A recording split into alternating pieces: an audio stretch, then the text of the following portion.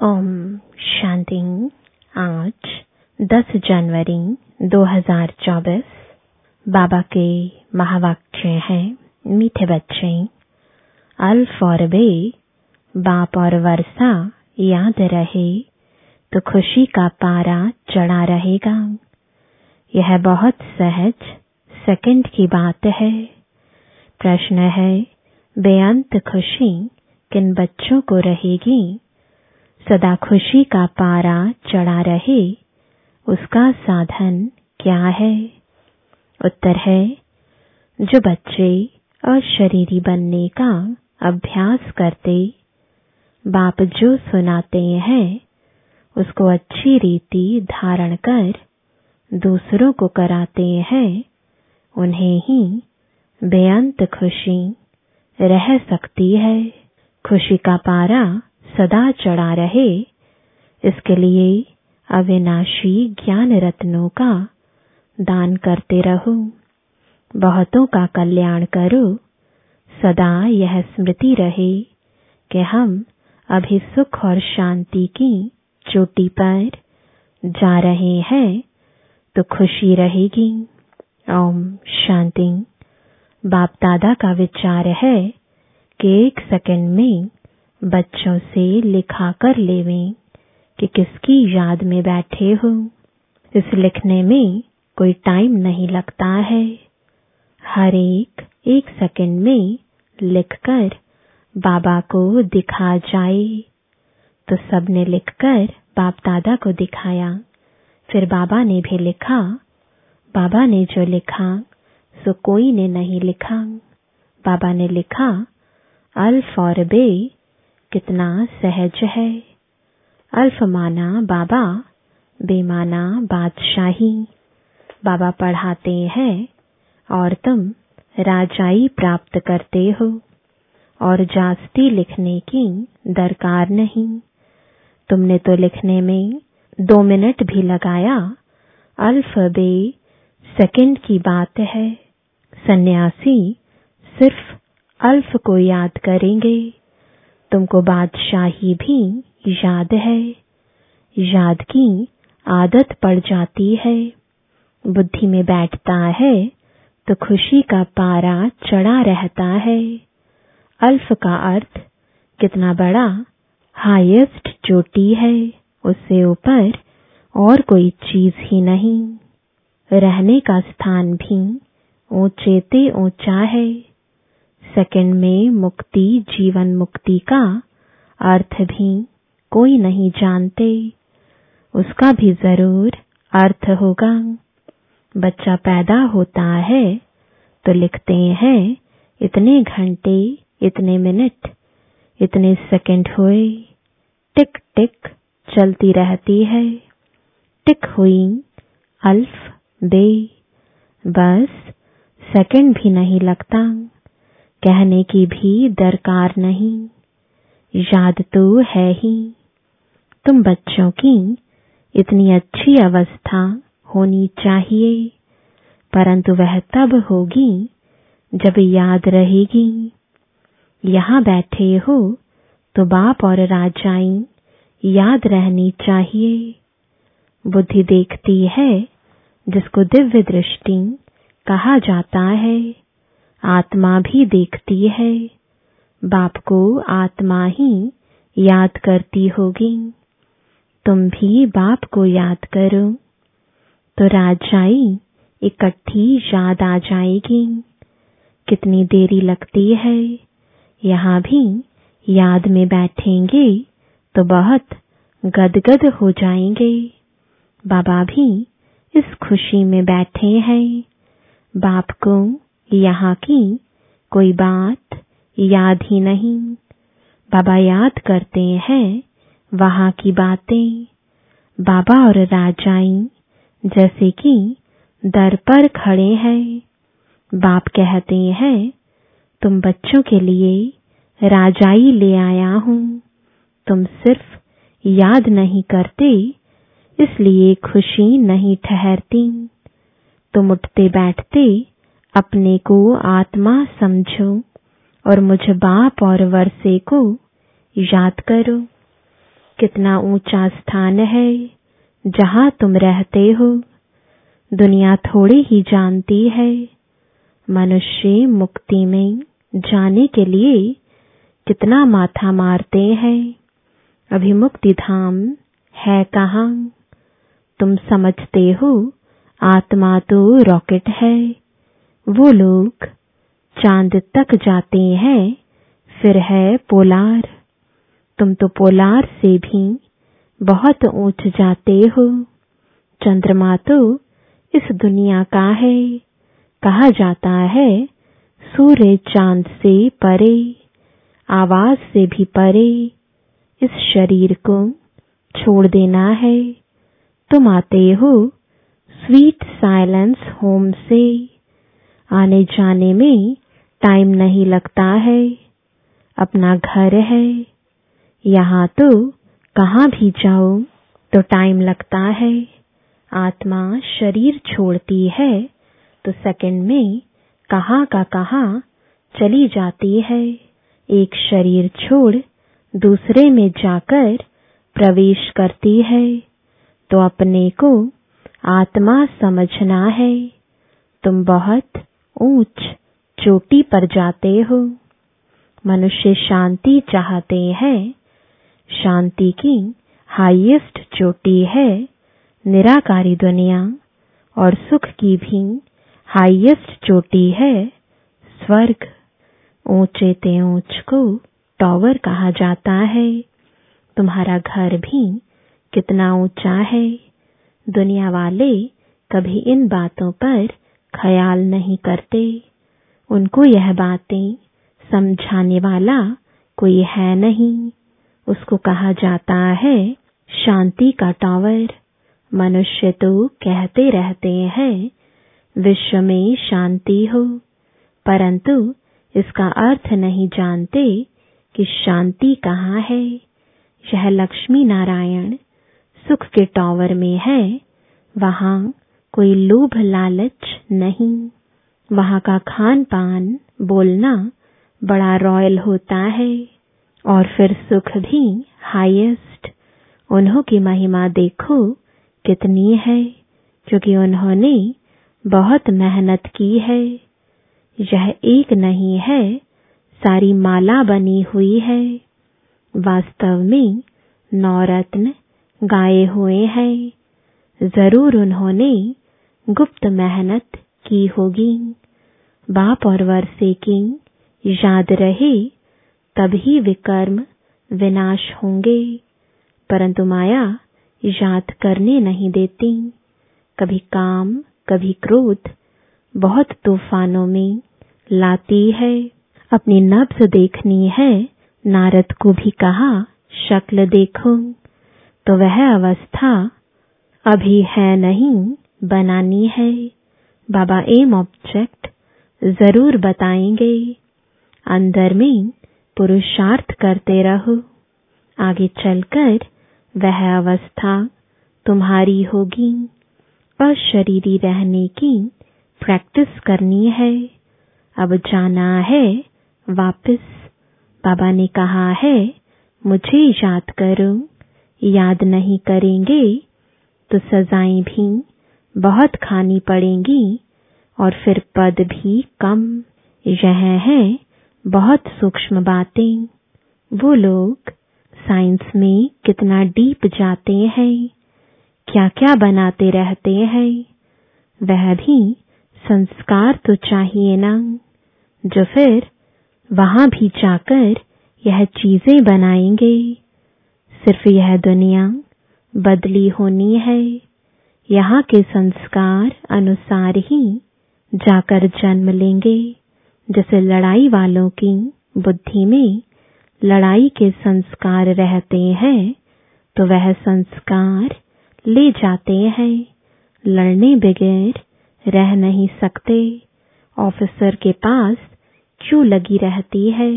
भर्ती करते समय जांच करते हैं कोई बीमारी तो नहीं है।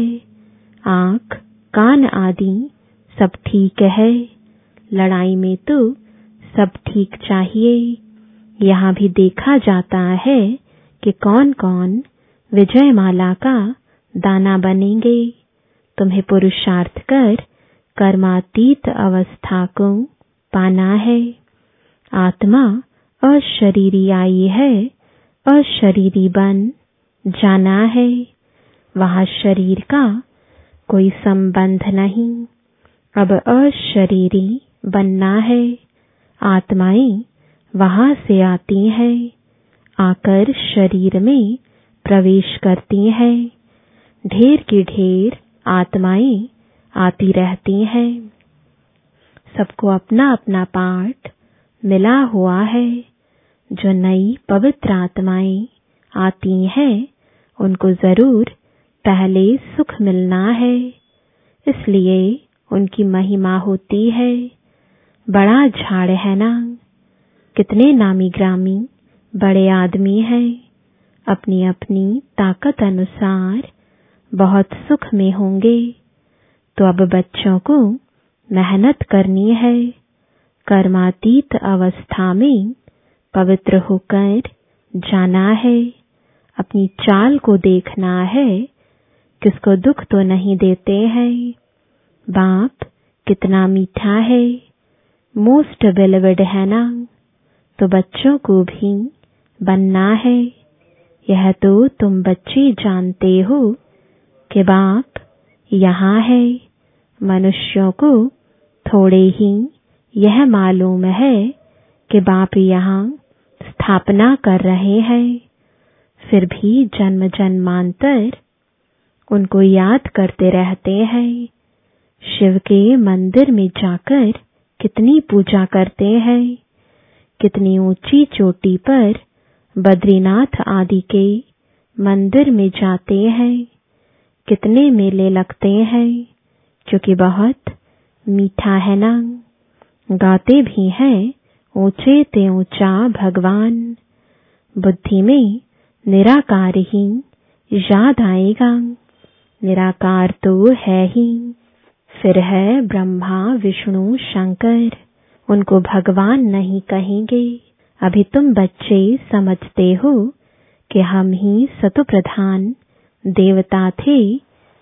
जब हम विश्व के मालिक थे तो इतने ढेर मनुष्य थे ही नहीं, सिर्फ भारत में ही इनका राज्य होगा, बाकी सब चले जाएंगे शांति धाम में। यह सब तुम देखते रहेंगे। इसमें बड़ी विशाल बुद्धि चाहिए। वहां तुमको पहाड़ी आदि पर जाने की दरकार नहीं।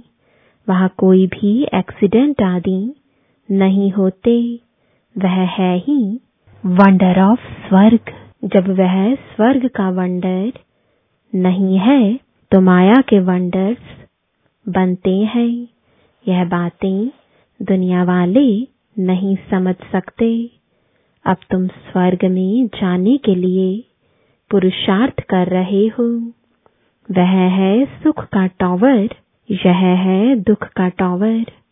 लड़ाई में कितने मनुष्य रोज मरते हैं, फिर जन्मते भी होंगे। गाया जाता है ईश्वर का अंत नहीं पाया जाता। अब ईश्वर तो है बिंदी, उनका अंत क्या पाएंगे। बाप कहते हैं इस रचना के आदि मध्य अंत को कोई नहीं जानते। साधु संत कोई रचता और रचना का अंत नहीं पा सकते हैं। तुमको बाप पढ़ाते हैं, इसको पढ़ाई कहा जाता है। सृष्टि चक्र के राज को तुम बच्चे ही जानते जा रहे हो। वह तो कहते हैं हम नहीं जानते, या तो लाखों वर्ष कह देते हैं।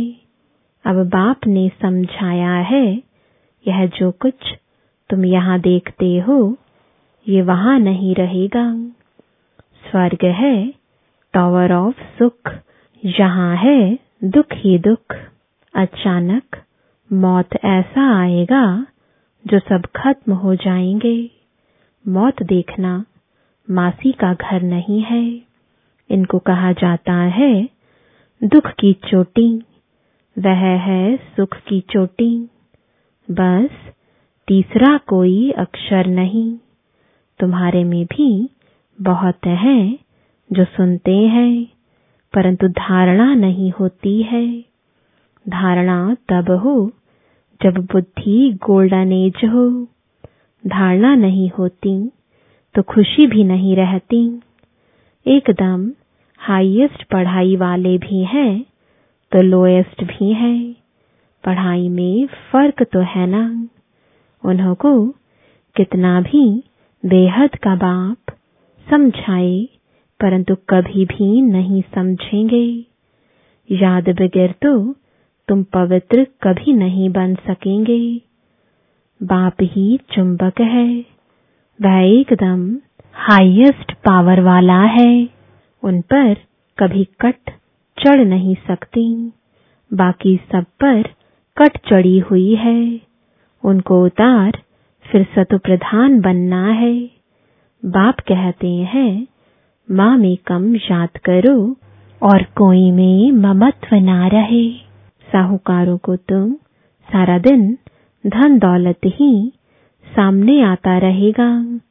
गरीबों को तो कुछ है नहीं, परंतु गरीब भी कुछ समझदार हो जो धारणा कर सकें।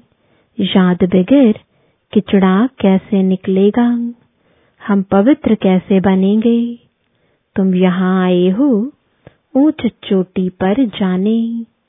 जानते हो बाप की शिक्षा पर चलने से हम ऊंच सुख की चोटी पर जाएंगे। इसमें मेहनत है। बाप आते हैं टॉवर पर ले जाने, तो श्रीमत पर चलना पड़े। पहले नंबर में इन लक्ष्मी नारायण का ही गायन है। वह एकदम टॉवर में होंगे, फिर कुछ न कुछ कम। नई दुनिया को ही टॉवर ऑफ सुख कहा जाता है। वहां कोई मैली चीज नहीं होती। ऐसी मिट्टी नहीं, ऐसी हवाएं वहां लगती नहीं जो मकानों को खराब करें।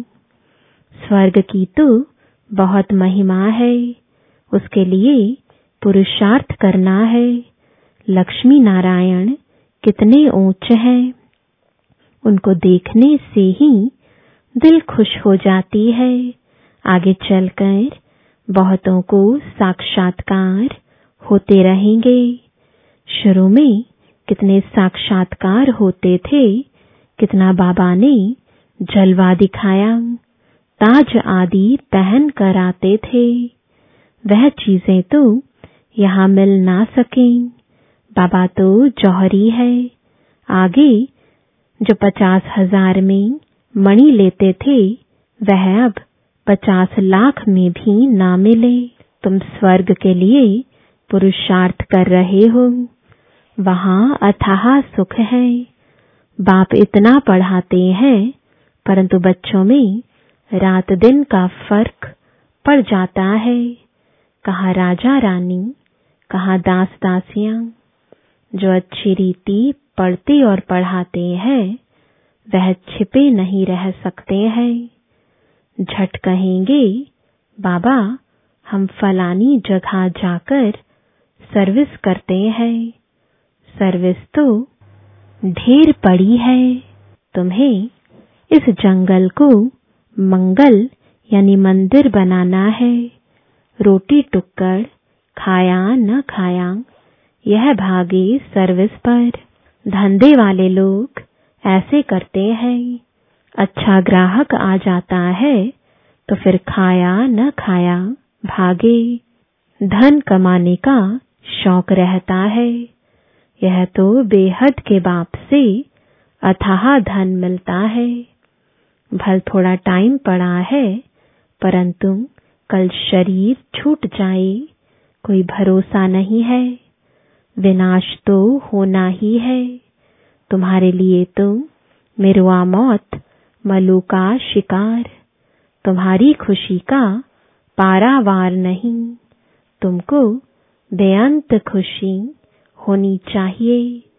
तुमको बहुतों का कल्याण करना है। पिछाड़ी को कर्मातीत अवस्था होनी है। तुम याद करते करते अशरीरी बन जाएंगे, तब अनायास ही उड़ेंगे। यह बड़ी मेहनत है। कोई तो बहुत सर्विस करते हैं, सारा दिन म्यूजियम समझाने पर खड़े हैं, दिन रात सर्विस में तत्पर हैं।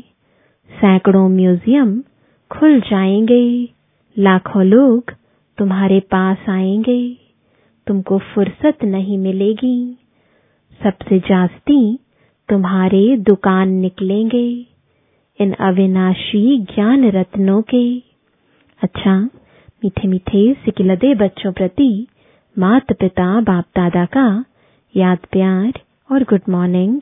रूहानी बाप की रूहानी बच्चों को नमस्ते। रूहानी बच्चों की रूहानी बाप दादा को गुड मॉर्निंग और नमस्ते। धारणा के लिए मुख्य सार है, पहला, ज्ञान की धारणा करने के लिए पहले अपनी बुद्धि गोल्डन एज की बनाओ। बाप की याद के सिवाय और किसी भी चीज में ममत्व ना रहे। दूसरा, कर्मातीत अवस्था को प्राप्त कर घर जाने के लिए अशरीरी बनने का अभ्यास करो।